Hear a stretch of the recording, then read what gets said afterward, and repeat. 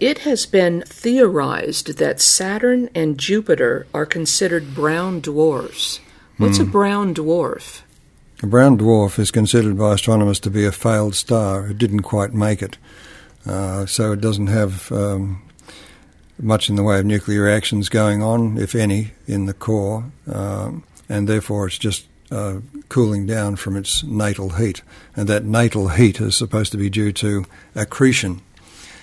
Now, as I said, in the electric universe model, all of these objects of various sizes, from planets up to brown dwarfs through bright stars, are formed in the one event. And once that fades, then each one adopts whatever appearance is suitable for its new electrical environment, because the Birkeland current doesn't go away. It's still there. We can tell this by the very fact that the sun is surrounded by things which were predicted by the electric universe model and are a complete mystery to conventional astronomy. Now, these brown dwarfs, so-called failed stars, are considered now by astronomers to be the place most likely to harbour life with close orbiting planets, because they're cool, but they would be able to keep life or even begin life on satellites which were nearby. You would be rather closer, more like the moon to the Earth than us 93 million miles away from the sun. Now, astronomers recognised with the gas giants that they were more or less the bottom end of the brown dwarf range, and when they found out that Jupiter and Saturn were still radiating heat, this idea seemed to be quite reasonable. So I think that's why they said that they were brown dwarfs. But the electric universe model has a more interesting story about them, because if you were to take Jupiter or Saturn and put them outside the heliosphere, that's the boundary of the sun's electrical influence, they would light up in the circuit that drives the sun. They would become brown dwarfs. Yeah, this is one of the other things. Out in deep space, there's energy coursing everywhere, electrical energy. So the idea that it's black and cold, and if we were out there, we'd be doomed, is incorrect. What can you tell us about the European Space Agency Rosetta mission to study Comet 67P and what it revealed about the electric universe? Well, the electric universe has had big success in predicting what would be found when comets were visited. Some years ago, when the Deep Impact mission was begun and it was announced, I predicted what would be found, and I was correct on every issue, including one in particular which was totally unexpected by anyone else, and that was I predicted an electrical flash before the main outburst, and that was exactly what happened. Now, Wired magazine picked that up and ran a story on it, and I was in the US at the time, and Time magazine from Sydney in Australia rang me and said they wanted to do a story on it.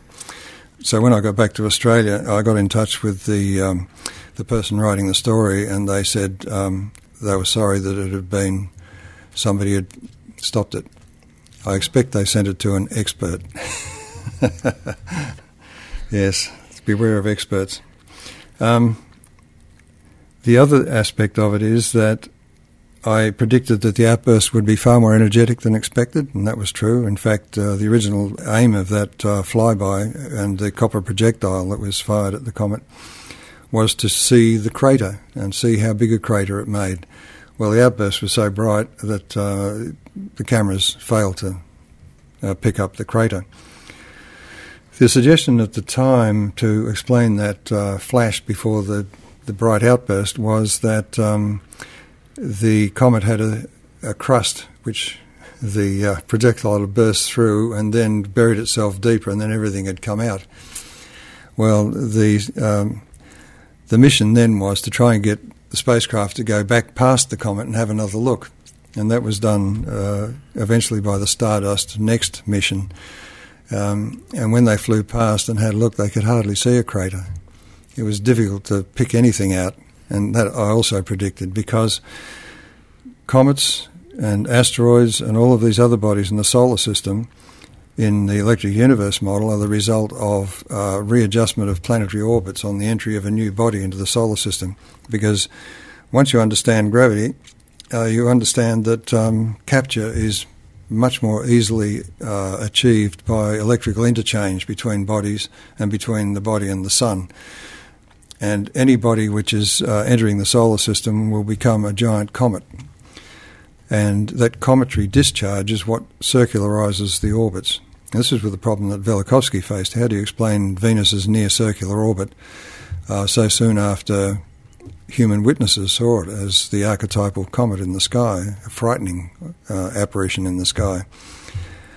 And that's the answer. It was a giant comet. It was discharging strongly, and the discharge was adjusting its apparent mass and gravity continually until it adopted a circular orbit. So it all kind of fits together. The other aspect is that the jets on comets are not due to water sublimating, they're due to electrical discharge machining. And I think the idea that Comet 67P was a dusty ice ball, fluffy ice ball, led to them planning and implementing a set of harpoons they were going to fire into this comet when the Philae lander touched down. I'm glad those harpoons didn't work, because it would have shot them, the poor lander, back into space, because I said that it will be a piece of a planetary surface. Because when you get planets in near approach, each one has a plasma shell around it. They call it a magnetosphere because the magnetic field of the object is trapped within that plasma shell. It's like an insulator between the object, the planet, and the sun's environment. But if you get two planets come close enough together that their plasma shells touch, all of a sudden they can see each other electrically. It's like suddenly there's a wire between them, and of course that means that you can get an interplanetary thunderbolt. And this is where the name of the Thunderbolts project came from, because Velikovsky's work was based on human testimony, and he used a forensic technique which hadn't been applied before to human testimony from around the world to establish beyond reasonable doubt that the idea that Venus was a comet in the past was correct. He may have made a tactical error in trying to revise history on the basis of it, but if we just concentrate on that evidence alone, that should have been taken seriously by astronomers and investigated, because it meant that Newton's law wasn't applicable in these circumstances, or there was something about Newton's law that was variable. And the thing that's variable in Newton's law is the gravitational constant. Now, I don't know why it was ever termed a universal constant, because it was measured on Earth. But by making that one error to say that G is a universal constant, we estimate the wrong masses for planets, we estimate the wrong mass for the Sun, we estimate the wrong mass for Comet 67P. So although it was thought to be, and also by the orbit of the spacecraft around it, seems to be less dense than water, about a third the density of water, in other words, it should be fluffy, it looks like a piece of rock.